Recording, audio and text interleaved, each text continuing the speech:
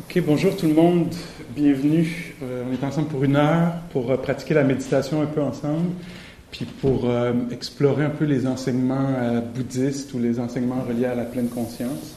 Puis on verra là-dedans qu'est-ce qu'il y a qui peut nous être utile. Alors, en fait, c'est ça, on fait rien ensemble, c'est ça qui va se passer. Mais c'est un rien faire de très haute qualité. C'est pas du rien faire à moitié, là. C'est vraiment du vrai rien faire. Alors, c'est ça la pratique qu'on va faire. Je vais parler quelques minutes peut-être pour inspirer, contextualiser la pratique, donner des instructions un peu. On va pratiquer peut-être une 15aine de minutes, puis après ça, on va continuer à explorer cette pratique-là. Donc, c'est ça la pratique très, très simple.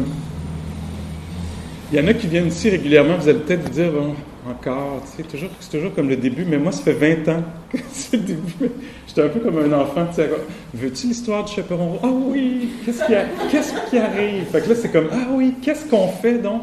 Rien. Mais donc, la pratique, c'est, tiens, je vais essayer une autre, je vais peut-être en reparler, là, mais je suis allé vendredi dernier, peut-être qu'il y avait certains d'entre vous qui étaient là, il y avait une grosse conférence. Ça m'apparaissait gros à moi, là, mais il y avait une conférence sur la toi, tu étais là? Non? Ah, OK. Ton sourire, c'était comme nous autres. Alors, il y avait une conférence sur la pleine conscience et la santé à l'Université du Québec, puis il y avait plein de conférenciers de l'Université de Toronto, le McGill, tout ça, des chercheurs qui font de la recherche sur la pleine conscience. Puis j'ai entendu plein de belles affaires. Entre autres, il y avait juste quelqu'un qui décrivait très simplement, je me disais, mais mon Dieu, c'est ça, c'est tellement des bons mots. Alors, il disait qu'en fait, la pleine conscience, c'était faire l'expérience de ce qui se passe telle que vécue, plutôt que telle qu'elle est décrite, l'expérience, par le mental, interprétée, pensée, perçue, voulue, etc. Alors, c'est ce petit mouvement radical-là de faire l'expérience directe de la réalité, plutôt que « Ah, il y a bien du trafic, il aurait dû fermer les fenêtres. » Tu sais, il peut y avoir une couche de l'expérience telle qu'interprétée ou passée au filtre des opinions, etc. Alors, c'est une pratique, là, parce que les opinions vont débarquer constamment. C'est pas la pratique c'est pas la vie telle qu'elle a été vécue la semaine passée, ou un matin en se réveillant, ou quand il y a eu ce téléphone-là, ou c'est pas la vie telle que comprise ou vécue comme elle va l'être tantôt après le cours. Voyez-vous ce dont je parle? Que je peux être assis ici en pensant, ah ouais, après le cours, je vais aller passer à tel endroit, Renaud Brie, je suis en face parfait, tu sais. Je vais aller faire ça. Alors, c'est pas cette vie-là dont il s'agit, c'est la vie dont on fait l'expérience immédiate. Même pas, c'est vraiment la totale, là, c'est même pas la vie à travers les concepts de le fan doit marcher, je le sens, tu sais, mais l'expérience de l'air qui bouge, qui frappe les orteils, mettons. L'expérience de l'ouïe, l'expérience de la respiration, l'expérience du bien-être, c'est ce qui est là. L'expérience, même, c'est radical. L'expérience du mal-être, c'est ce qui est là. Pas l'évitement, pas l'explication, pas l'analyse, pas essayer de s'en sortir. Il y a vraiment un petit aspect héroïque là-dedans. Là. Être assis exactement au milieu de ce qui est là. Donc, c'est vrai que ça peut demander à ce qu'on soit héroïque, mais ça peut aussi s'ouvrir très simplement, dépendant de notre mood, dépendant de ce qui est arrivé cette semaine ou un matin. Ça se pourrait que tout à coup, on ait accès à ça, là, que le portail soit ouvert, puis que là, il y a juste l'expérience immédiate des mains, par exemple, en ce moment, qui reposent à quelque part, sur les genoux, l'une sur l'autre. Alors, on commence déjà là, dans le sens de « je vous invite » à ressentir cette expérience-là des mains. Il y a une expérience là, on peut avoir l'idée des mains, même si je regarde par an, je peux avoir l'image mentale des mains, mais là, je suis intéressé par l'expérience, en passant par le toucher, donc, du picotement, du toucher, du chaud, du froid, du frais, quelque chose comme ça. Puis donc, il n'y a aucun voile, c'est une expérience vraiment immédiate, non, je sais pas, mettez le mot que vous voulez, non filtré, non processé. Puis donc, constamment, dans les prochaines minutes, ou régulièrement, peut-être, on va s'éloigner de ça. On va partir en rêverie, en réflexion, en analyse, en considération, en positionnement quelconque. Ah, moi, je ne ferais pas ça de même. Je ne ferais pas assis, je ferais coucher. Je ferais coucher le monde. Là, oups, on vient de quitter le monde du présent pour le monde des idées. C'est pas une faute. Ça va être la dernière chose que je vais dire avant qu'on entende. Il ne faut pas faire comme « Oh mon Dieu, j'ai triché, une chance qu'il ne me voit pas, tu sais, je suis un mauvais méditant, une mauvaise méditante. » C'est pas ça. C'est juste l'opportunité de voir « Ah, il y a eu un départ vers le monde conceptuel, vers le monde des idées. » Et là, étrangement, il y a un genre de changement de culture ici. On valorise l'expérience immédiate. Dans la vie, on a valorisé beaucoup, entraîné les idées sur les choses. Puis là, tout à coup, les valeurs changent, le système de valeurs change ici. C'est l'expérience immédiate. Fait qu'on va devoir probablement s'inviter à y revenir à nouveau, se rappeler que c'est ça l'idée, la valeur. Puis la voix du prof va peut-être servir à faire ça aussi. OK? Alors, je vous invite à trouver une posture qui va marcher pour vous pour une quinzaine de minutes. Vous n'êtes pas pogné dans la posture. Mais on veut pouvoir choisir l'immobilité relative au moins, pour que le corps se calme, se pacifie, puis que peut-être le mental puisse en faire autant. Les yeux peuvent être ouverts ou fermés, c'est selon, vraiment, il n'y a pas de... C'est libre, absolument.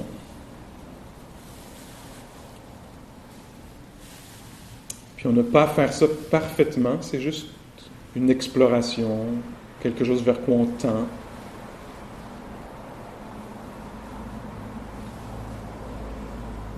Alors on joue un petit peu avec ça, là. Qu'est-ce que c'est que d'être présent à ce qui se passe? On peut commencer, si on veut, par les sons, plutôt l'ouïe, l'audition.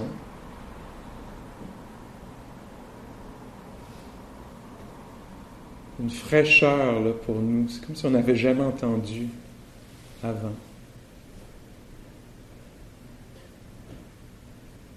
Découvre la vie sonore, on pourrait dire, dans la pièce. Puis qui nous vient de l'extérieur de la pièce, peut-être.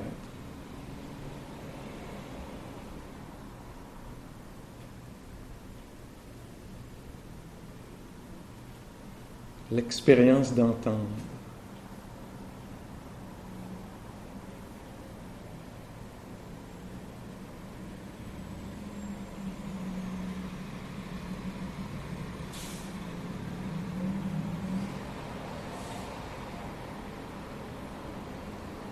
Puis c'est possible qu'à un moment, on fasse aussi l'expérience d'un corps qui respire, qui pulse, qui est confortable ou inconfortable.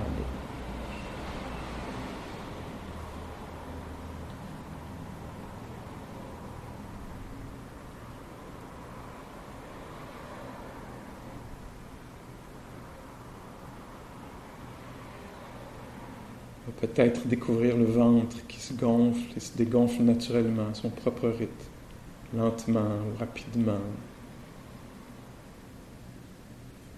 Des respirations profondes ou superficielles, telles que c'est. On se laisse vivre ça pleinement.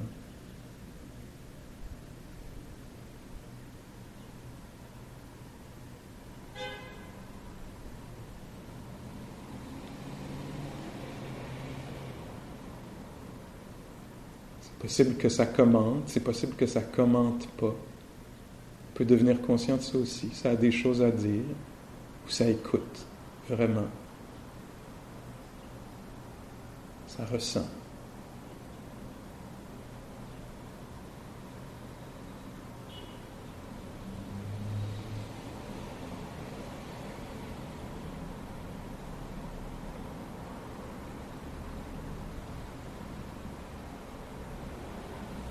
peut-être que toute l'attention est donnée à la respiration. Peut-être qu'il y a une genre de danse, là, de conscience d'un corps vivant, respirant. Puis parfois conscience de son. Une alternation.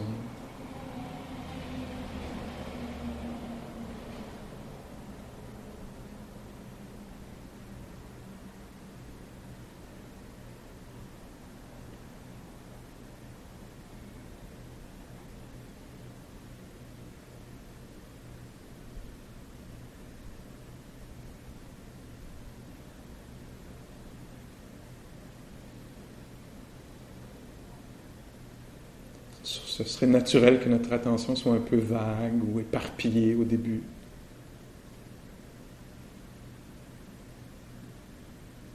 Mais en l'invitant, encore et encore, à vraiment ressentir, à vraiment pleinement entendre,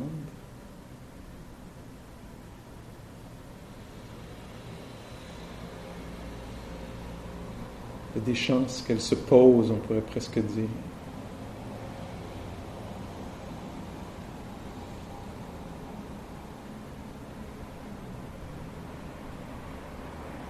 Que notre attention entre dans les phénomènes, qu'il s'agisse de l'ouïe encore une fois ou du toucher.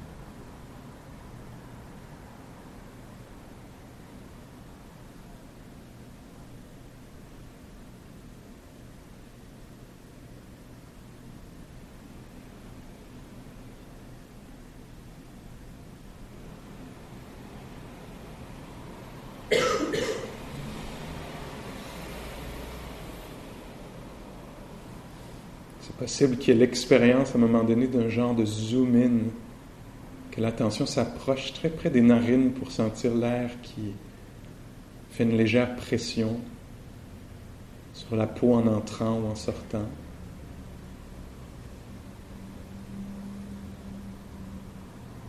Possible qu'on focalise sur un phénomène comme celui-là.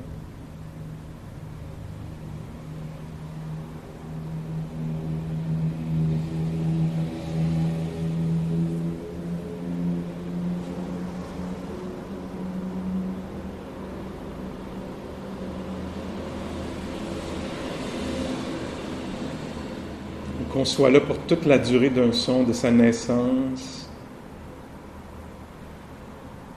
son apogée, on pourrait dire, puis jusqu'à sa disparition.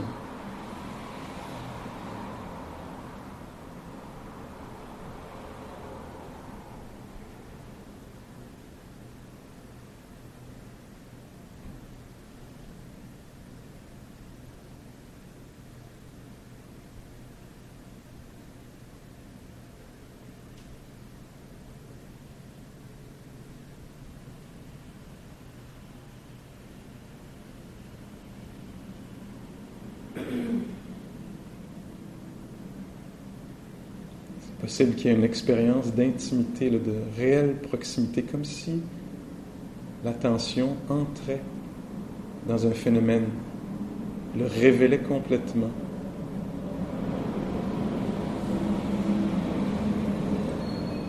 L'expérience des mains, par exemple, de l'intérieur des mains, dans la vie des mains.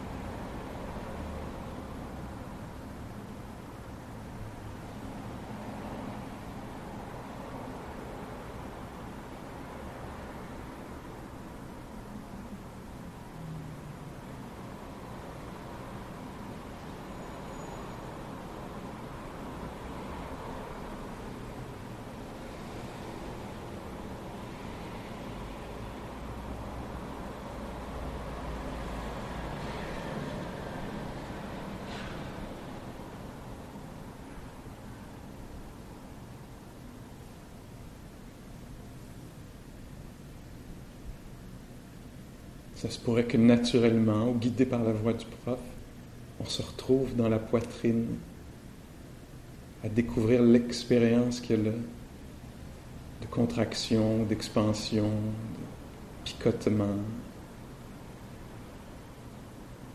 que ce soit agréable ou désagréable.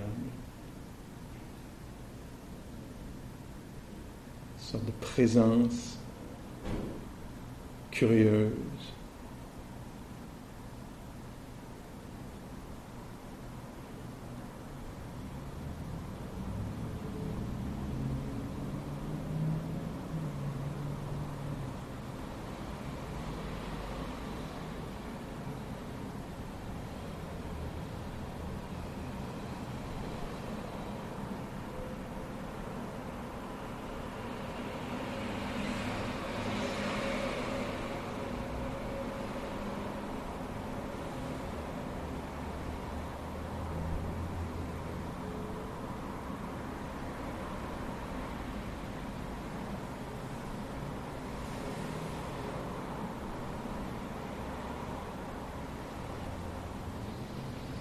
Si on part en rêverie ou en pensée habituelle, on a la chance de découvrir ça.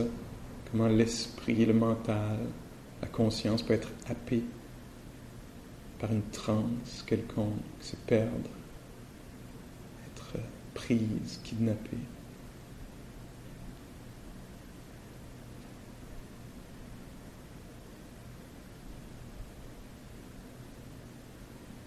Qu'est-ce que c'est que d'être éveillé à ce qui se passe en direct, là, dans le corps ici.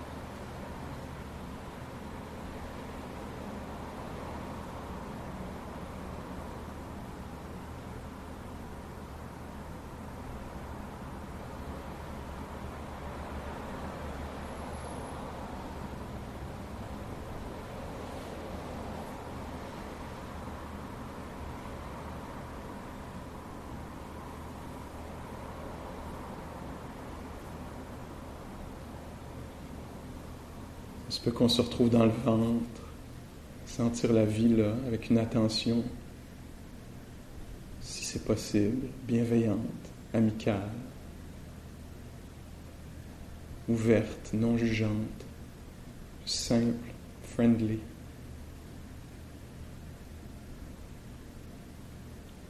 Une rencontre amicale avec le ventre, qui bouge légèrement.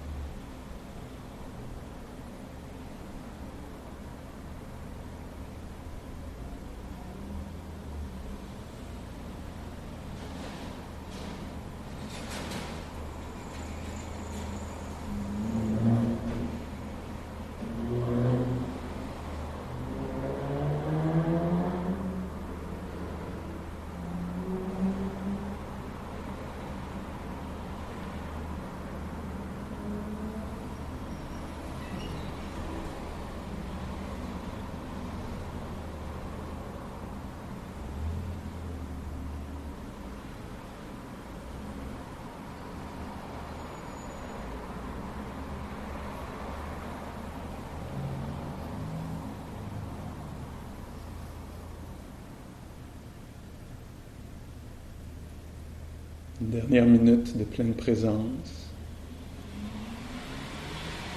Si c'est douloureux, on peut ajuster la posture, se mettre debout, si on veut. Si on s'endort, on peut ouvrir les yeux.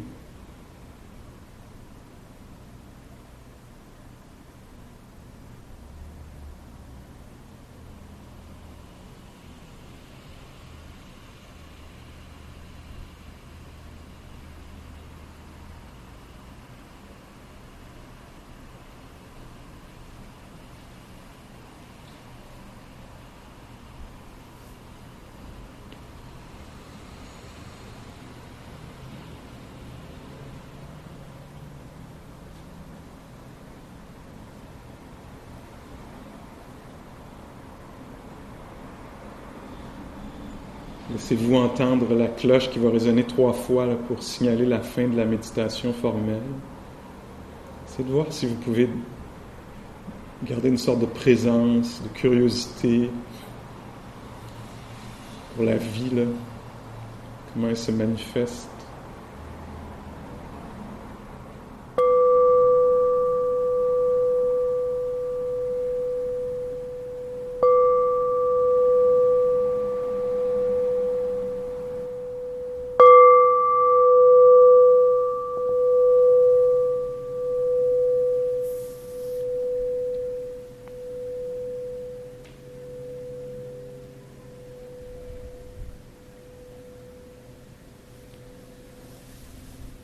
Si les yeux sont fermés, on les laisse s'ouvrir.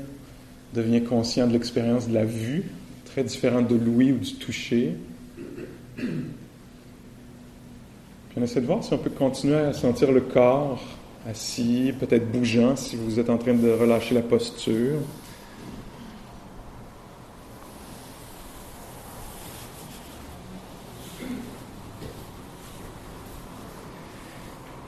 OK, merci. Alors, les premières fois qu'on fait ça, ça se peut qu'on tombe endormi. C'est comme si tout le système reconnaît, là, ah oui, il ne se passe pas rien, je connais ça, petite simulation, c'est l'heure de dormir. Mais en fait, on va comprendre avec le temps, dans la pratique, qu'en fait, c'est l'heure, pas de dormir, c'est l'heure de s'éveiller. C'est le contraire, même s'il y a beaucoup des mêmes... la situation semble similaire, là, au moment du sommeil.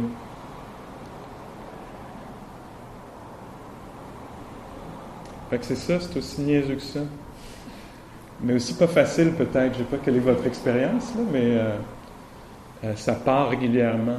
On n'est pas obligé de rendre ça difficile, c'est peut-être pas la bonne façon de suggérer que c'est difficile, c'est-à-dire qu'en fait, on a la chance de découvrir à quel point on est addict, dépendant, accroché, de façon qu'on pense peut-être volontaire, là, c'est moi qui décide de penser, ou avec un peu de pratique, on se rend compte en fait que non, qu'on subit.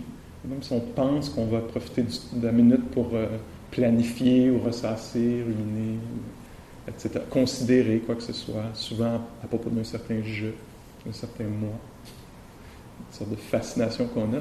Avec le temps, on découvre peut-être que c'est ça, là, qu'on est intoxifié, là, qu'on est sous l'emprise, pris par...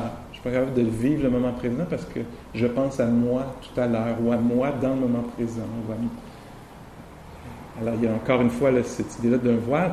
Donc, c'est beaucoup la pratique de la méditation. Il y a plusieurs façons de parler de ça. Je pense que je reviens tout le temps pas mal avec les mêmes, mais des fois, j'essaie autre chose.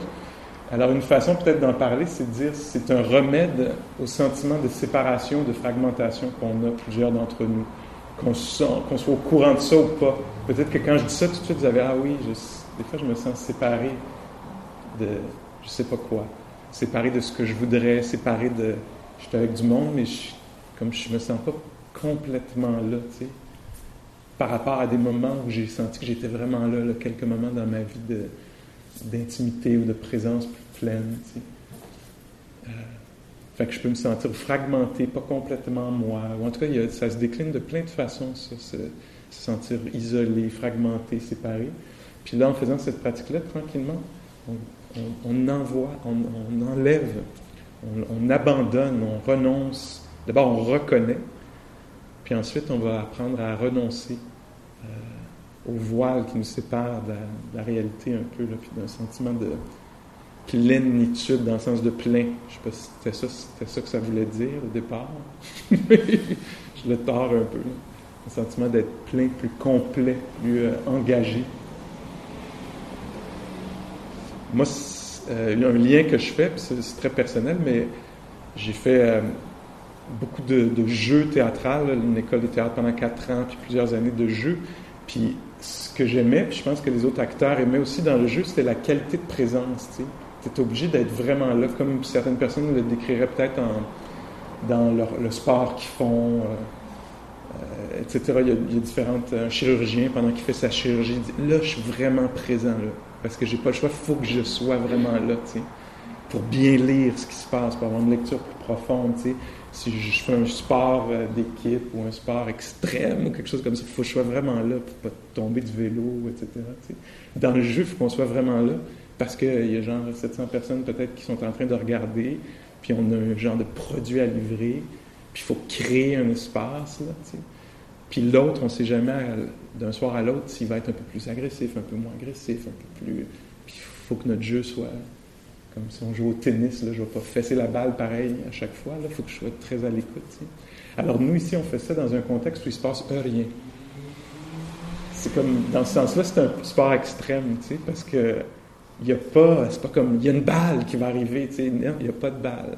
Il n'y a aucune balle qui va arriver. Tu n'as pas besoin d'être particulièrement présent ou présente, sauf que la vie, elle est en train d'arriver.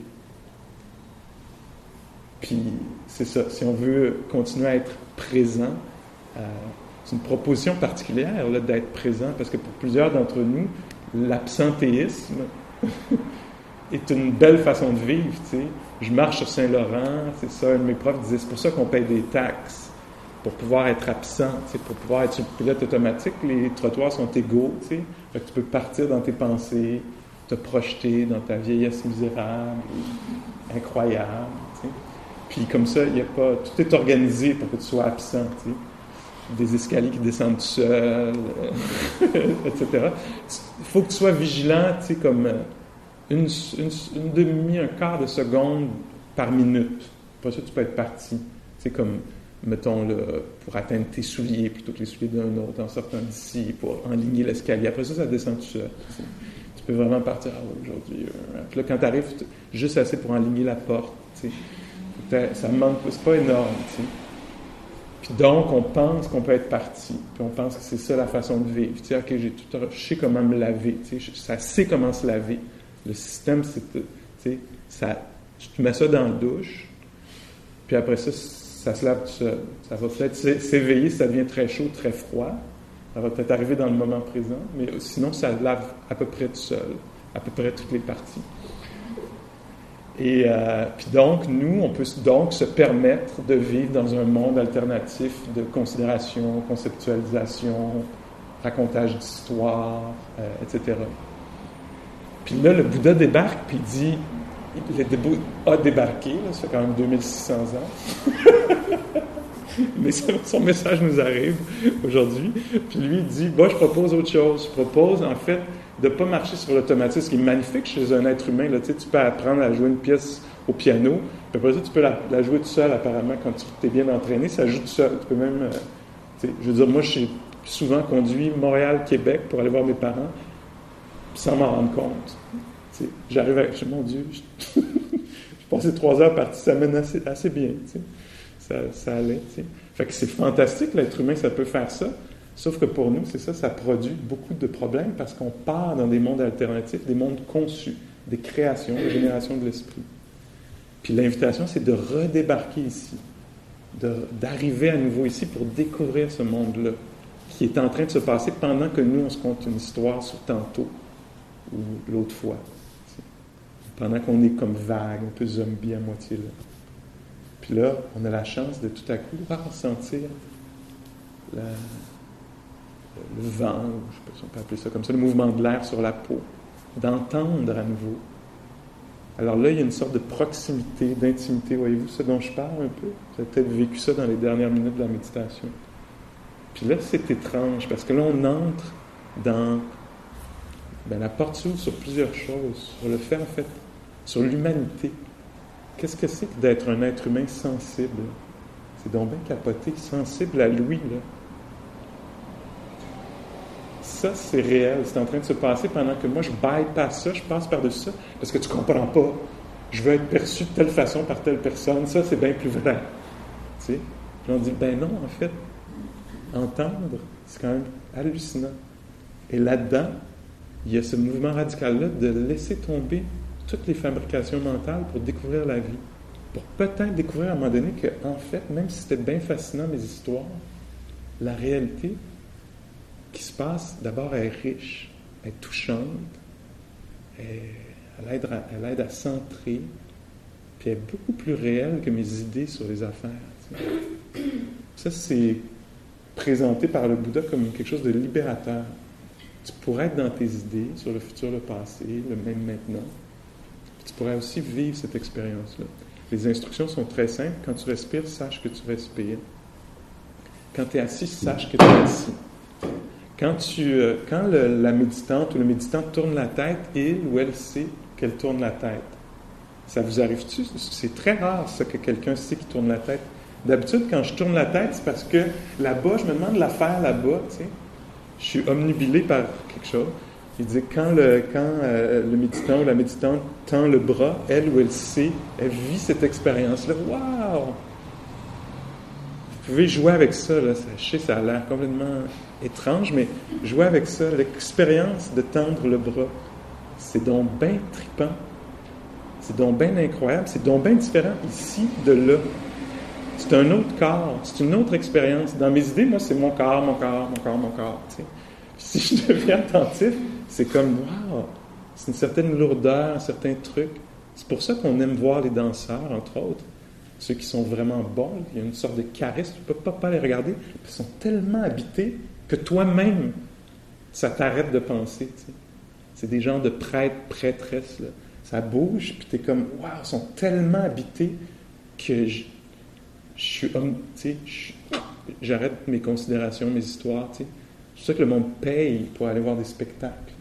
Parce que la personne, la chanteuse, le chanteur, là, est vraiment là. Puis moi, j'arrête de penser, puis là, je deviens là. Je suis invité à être là. Fait que je peux le faire tout seul, en fait, puis sauver bien du cash. Et aller au théâtre, puis voir des concerts, puis voir des spectacles de danse aussi.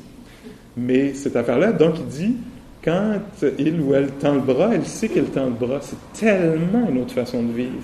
Je ne sais pas si vous pouvez remarquer ça. Ça se peut, je sais qu'on est tellement dans nos histoires que ça se peut que vous n'entendiez même pas ce que je dis. Genre, il parle de quelque chose, j'ai aucune idée c'est quoi. Tu sais? Parce que j'ai jamais... Alors, comme ça, parce que nous, ce qui nous arrive, c'est quand on fait ça, d'habitude, c'est l'affaire là-bas, là, je peux-tu l'avoir? Je suis omnibilé par autre chose. Tu sais. Puis lui, il suggère de revenir, de sentir ça. Comme de savoir que tu penses pendant que tu penses. C'est radical.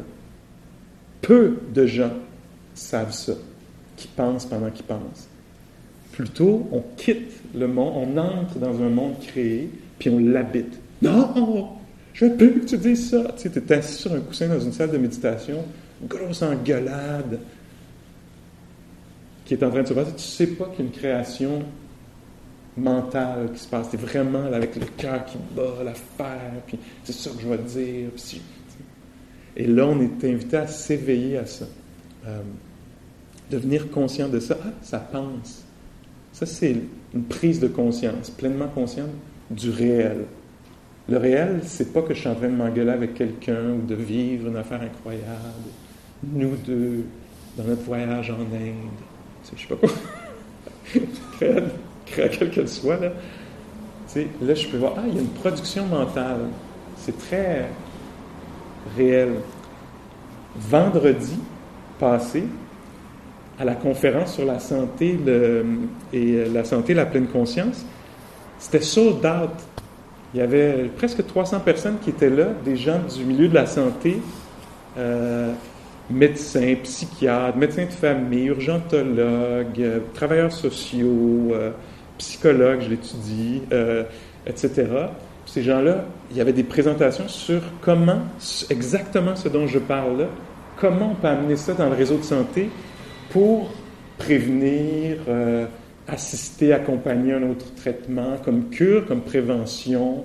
Il y a quelqu'un qui faisait Pour les médecins eux-mêmes, les médecins, peut-être que vous ne le savez pas, à l'Université de Montréal, à McGill, ils sont obligés, les étudiants en médecine, de prendre un cours comme celui-ci. Pour apprendre à quoi? À avoir une écoute plus profonde de ce qui se passe, pas être dans les idées préconçues, etc., mais vraiment avoir accès à une écoute plus profonde, plus vraie, comme si je suis présent pendant que je joue au tennis, il y a plus de chances que je fasse à la bonne place que si j'ai mon idée, elle regarde bien, elle va me l'envoyer de même, tu sais, puis que je pars par là, puis qu'elle s'en vient par là. Tu sais. Si je suis vraiment là, il y a plus de ça va m'aider à jouer ça.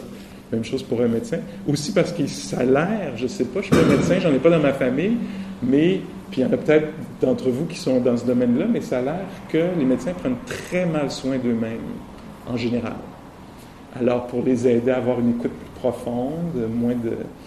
Puis dans un système où ils travaillent qui est extrêmement bancal, là, je pense, là, de plus en plus. Fait que le niveau de stress est très élevé. Fait que donc pour les médecins, mais pour les patients aussi, qui sont l'un et l'autre, là, en fait, on change d'identité tout le temps. Il y avait un chercheur très connu, Dr. Zindel Segal, qui présentait cette pratique-là, particulièrement pour les rechutes en dépression. Comment prévenir les rechutes en dépression, puis à quel point ça marche bien, en fait, quand les gens apprennent. Puis là, il y avait... moi, j'étais un des conférenciers. J'étais le seul qui n'avait pas de PowerPoint. Ça, j'ai remarqué ça. C'était vraiment... C'était très généreux dans le PowerPoint. C'était parfois utile, parfois confondant pour une personne comme moi. Mais à un moment donné, il y en avait une des slides que j'ai trouvé très intéressante. Même j'ai oublié d'écouter la personne parce que j'ai focusé sur la slide. Et en fait, elle montrait une spirale. Puis tiens, c'est le dernier petit morceau que je vais partager. Elle montrait une spirale descendante qui représentait un peu une rechute possible en dépression. Puis c'était vulgarisé, excellent pour quelqu'un comme moi. Il faut absolument que ce soit vulgarisé. Et là, on voyait d'un côté il y a une spirale, ça c'est le dessin, là. D'un côté de la spirale, tiens, de ce côté-ci, il y a les pensées dans la spirale descendante. Puis de l'autre côté, vous avez peut-être vu ça, moi c'est la première fois que je voyais ça, il y avait les émotions. Puis la spirale, en fait, elle faisait comme si c'était un fil qui coud ensemble l'émotion et les pensées en descendant. Puis il y avait, entre autres, les séries de pensées qui vont créer une spirale descendante, qui était comme « Ah, ma chum arrive. Ah, elle m'a pas vu. Ah, elle veut pas me voir. Ah, elle m'haït. Elle veut plus me parler. Je suis plate. Tout le monde me trouve plate. J'ai aucune valeur. Je vaux rien. J'ai jamais rien valu. Je veux plus exister. Comment je fais pour ne plus exister? » Genre, c'est dramatique, là, ce que je fais, mais ça sonnait un peu comme ça. Regarde, c'était un peu comme ça. Puis là, il disait « Comment éviter la rechute? Comment pas être pris dans cette spirale-là? Qu'est-ce qu'on pourrait amener qui nous aiderait? »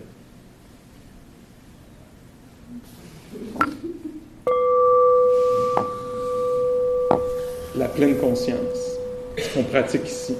Alors, avoir une attention au corps qui nous permet de nous rendre compte que, là, il y a une contraction qui est en train de se produire, peut-être. Là, je vous le dis dans mes mots, là, je reprends l'affaire je fais ma propre sauce avec, là, mais je pense que, en général, on peut dire que c'était de ça dont on parlait, de pouvoir reconnaître une pensée comme étant une pensée plutôt qu'une réalité. Plutôt qu'une... il y a une pensée. L'esprit est en train de penser quelque chose. Peut-être que ça décrit la réalité, peut-être pas. Il y a une émotion, plutôt que de vouloir éviter l'émotion. J'ai entendu tellement des belles affaires que c'est ça, l'effort pour contrôler, c'est mes notes pendant le truc. L'effort pour contrôler les pensées maintient, les efforts pour contrer la pensée maintiennent la détresse. C'est pas vrai, je suis pas de même, un combat avec la pensée. Plutôt que de reconnaître la pensée comme une pensée. Vouloir éviter la pensée, c'est troublant, stressant, énergivore. Y croire, c'est très troublant. Savoir qu'il y a une pensée, lui permettre d'être là, puis de la connaître, de développer un esprit qui est curieux, pleinement conscient de ce qui est en train de se produire, c'est connu comme étant aidant, libérateur. Même chose pour les émotions de l'autre côté de la spirale descendante, là. Alors, de reconnaître une émotion, plutôt que de la craindre, d'y croire complètement, d'entrer dedans, dans la transe de l'émotion, de s'intéresser, de devenir curieux. Qu'est-ce que c'est cette émotion-là? Ou qu'est-ce que c'est une émotion? Est-ce que ça a une nature de vague? Est-ce qu'il y a une façon d'accompagner ça, le développement de la bienveillance? Quand on prête attention, moi je le vois comme si les portes de la bienveillance, par exemple, sont ouvertes. En prêtant attention à cet être-là qui est tout croche, mettons, c'est une occasion de voir que, wow, c'est tout croche, t'es tout croche, tout croche. Organisez ça avec le pronom que vous voulez, là, tu sais, mais mon amour, t'es tout croche. Je peux apprendre à accompagner. C'est vraiment un apprentissage. Alors, eux, ces chercheurs-là, ils essaient de développer des façons, 8 semaines, 6 semaines, une façon d'amener ça dans le réseau de santé pour assister les gens. C'est magnifique comme mouvement. Tu sais. Alors, c'est un peu ce qu'on fait ici, là. Donc, dans la pratique, la première pratique qu'on a fait, moi, je focalisais principalement sur l'expérience des sens. Hein. Je revenais au son, au toucher, etc. On peut aussi, ce qu'on va faire là dans les prochaines 15 minutes, s'intéresser à l'expérience intérieure ou à la tonalité ou paysage intérieur. Je ne sais pas comment dire un peu là, pour rendre ça comme plus palpable.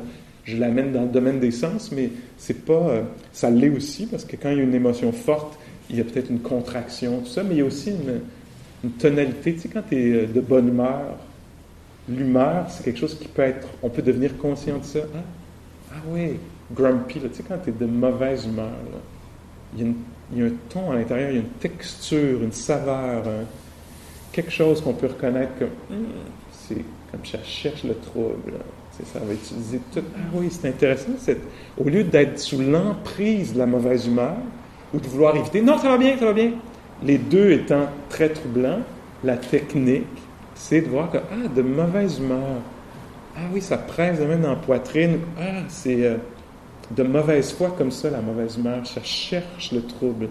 C'est intéressant, c'est intéressé par ce qui ne va pas. Tu sais. Alors, voyez-vous comment, là, il y a une libération un peu, parce que je ne suis pas dupe. Je suis intéressé par le phénomène. Plus tard, il va y avoir la bonne humeur. La bonne humeur. Ah oui, il y a une légèreté, il y a quelque chose qui... Ah oui, je sais pas, ça peut apparaître spacieux peut-être, ou... ça vient avec comme du sourire intérieur, même je le sens dans le visage, tu sais. C'est très différent de l'autre qui était chaud, tendu. Là, il y a quelque chose de... Tu sais. Alors, on s'intéresse au phénomène, ce qui est très libérateur. Question, avant qu'on plonge encore? Ça vous aide-tu à cerner un peu pourquoi on ferait ça? OK, essayons voir. Vous pourriez décider d'être debout si ça fait déjà 45 minutes que vous êtes assis. Vous pourriez décider de vous coucher au sol, mais c'est ça, on pratique l'éveil. Fait qu'il y a un défi là, qui est peut-être plus grand, mais absolument pas impossible. Il s'agirait peut-être de garder les yeux ouverts ou de monter, de plier les coudes puis monter les mains vers le ciel pour qu'il y ait un peu quelque chose qui soit engagé dans le corps. Là.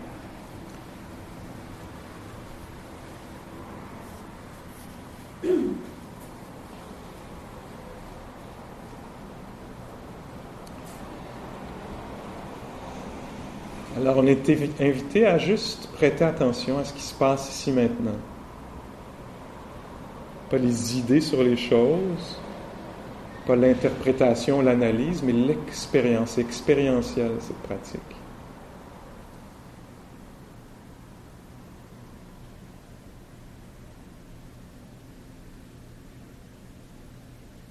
Ça n'a pas besoin d'être profond. C'est juste de connaître ce qui est connaissable, qui est abordable, qui est palpable. Dans l'immédiat, là, simplement.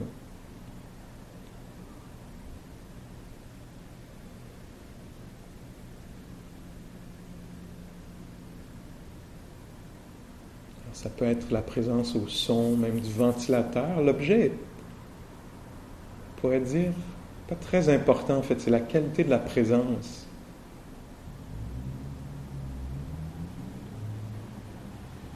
Qui compte.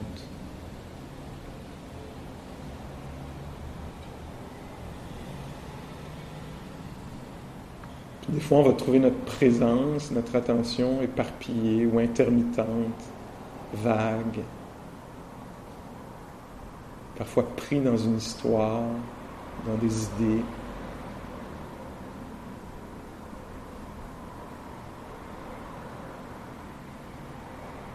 Parfois, on va trouver une attention qui est engagée, soutenue, pleine.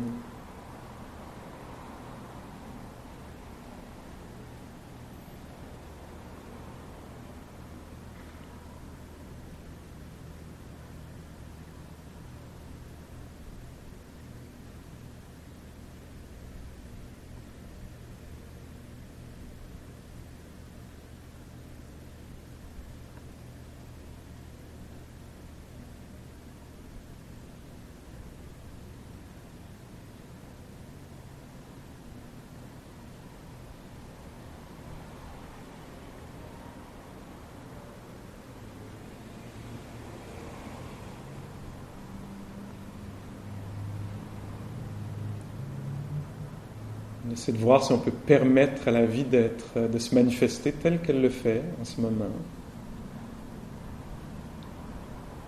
Puis aussi d'être connu consciemment.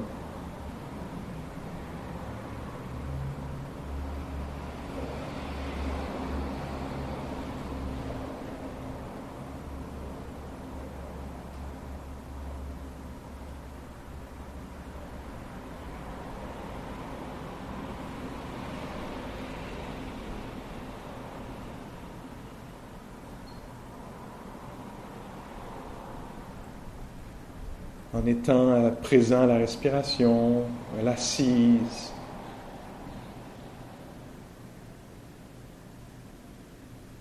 en étant présent dans la pièce. On risque de découvrir un peu ce qui est présent en soi, l'énervement, l'agitation, la frustration, le calme, le contentement, ce qui est là. La confusion, la clarté.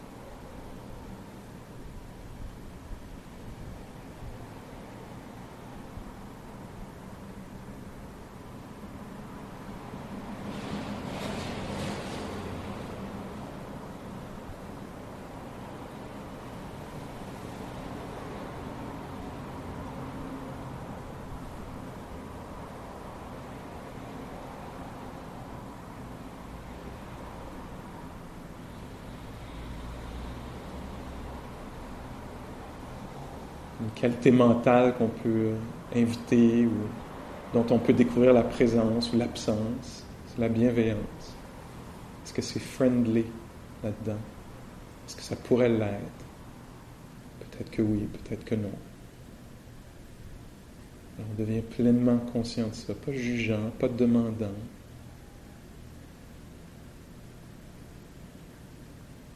Plutôt factuel. Un peu friendly, ou ça ne l'est pas. J'arrive pas à reconnaître ça. C'est comme ça.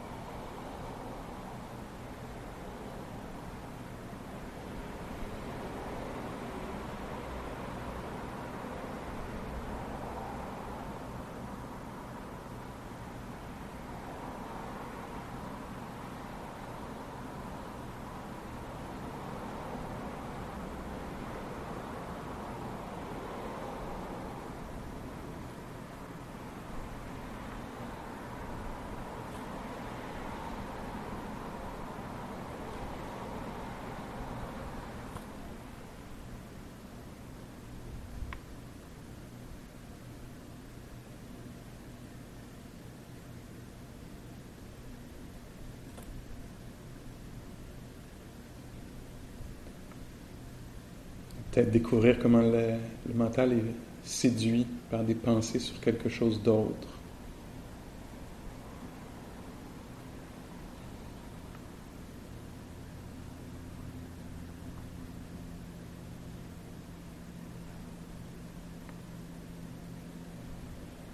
Puis peut-être que c'est l'opportunité de devenir conscient de ça.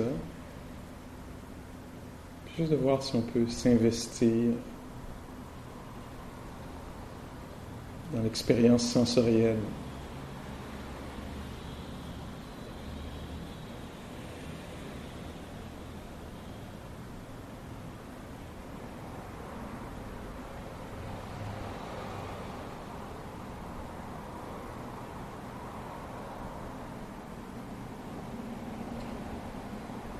Une occasion de découvrir ce que c'est que d'être vivant en ce moment. On ne serait pas vivant tellement longtemps. En fait, on ne sait pas quand ça va finir. Ça pourrait être bien de goûter à ça.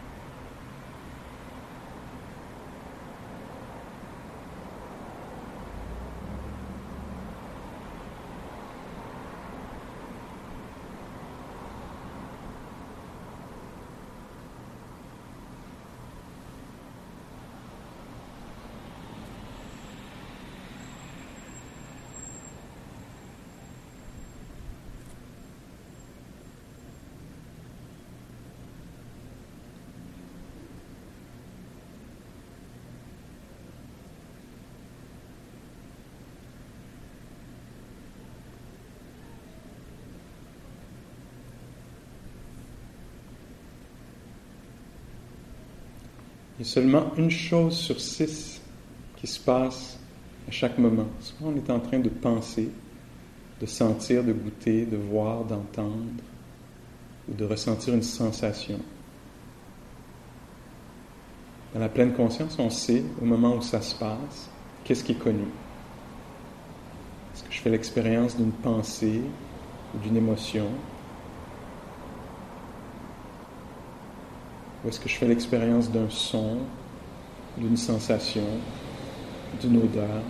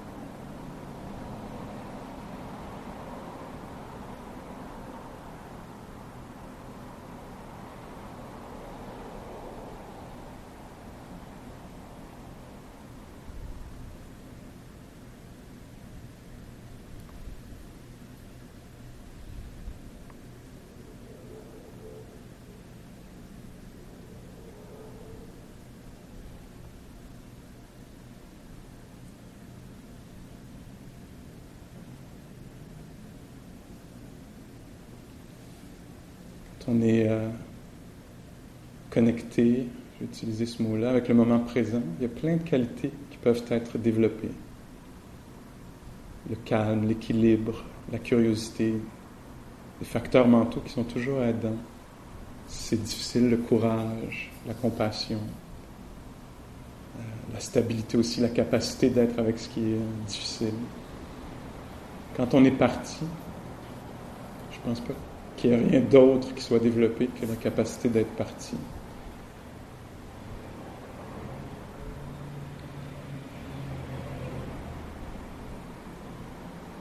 Encore une minute d'exploration de la présence. Qu'est-ce que c'est la présence? On ne répond pas à cette question-là avec des mots, mais avec de l'expérience.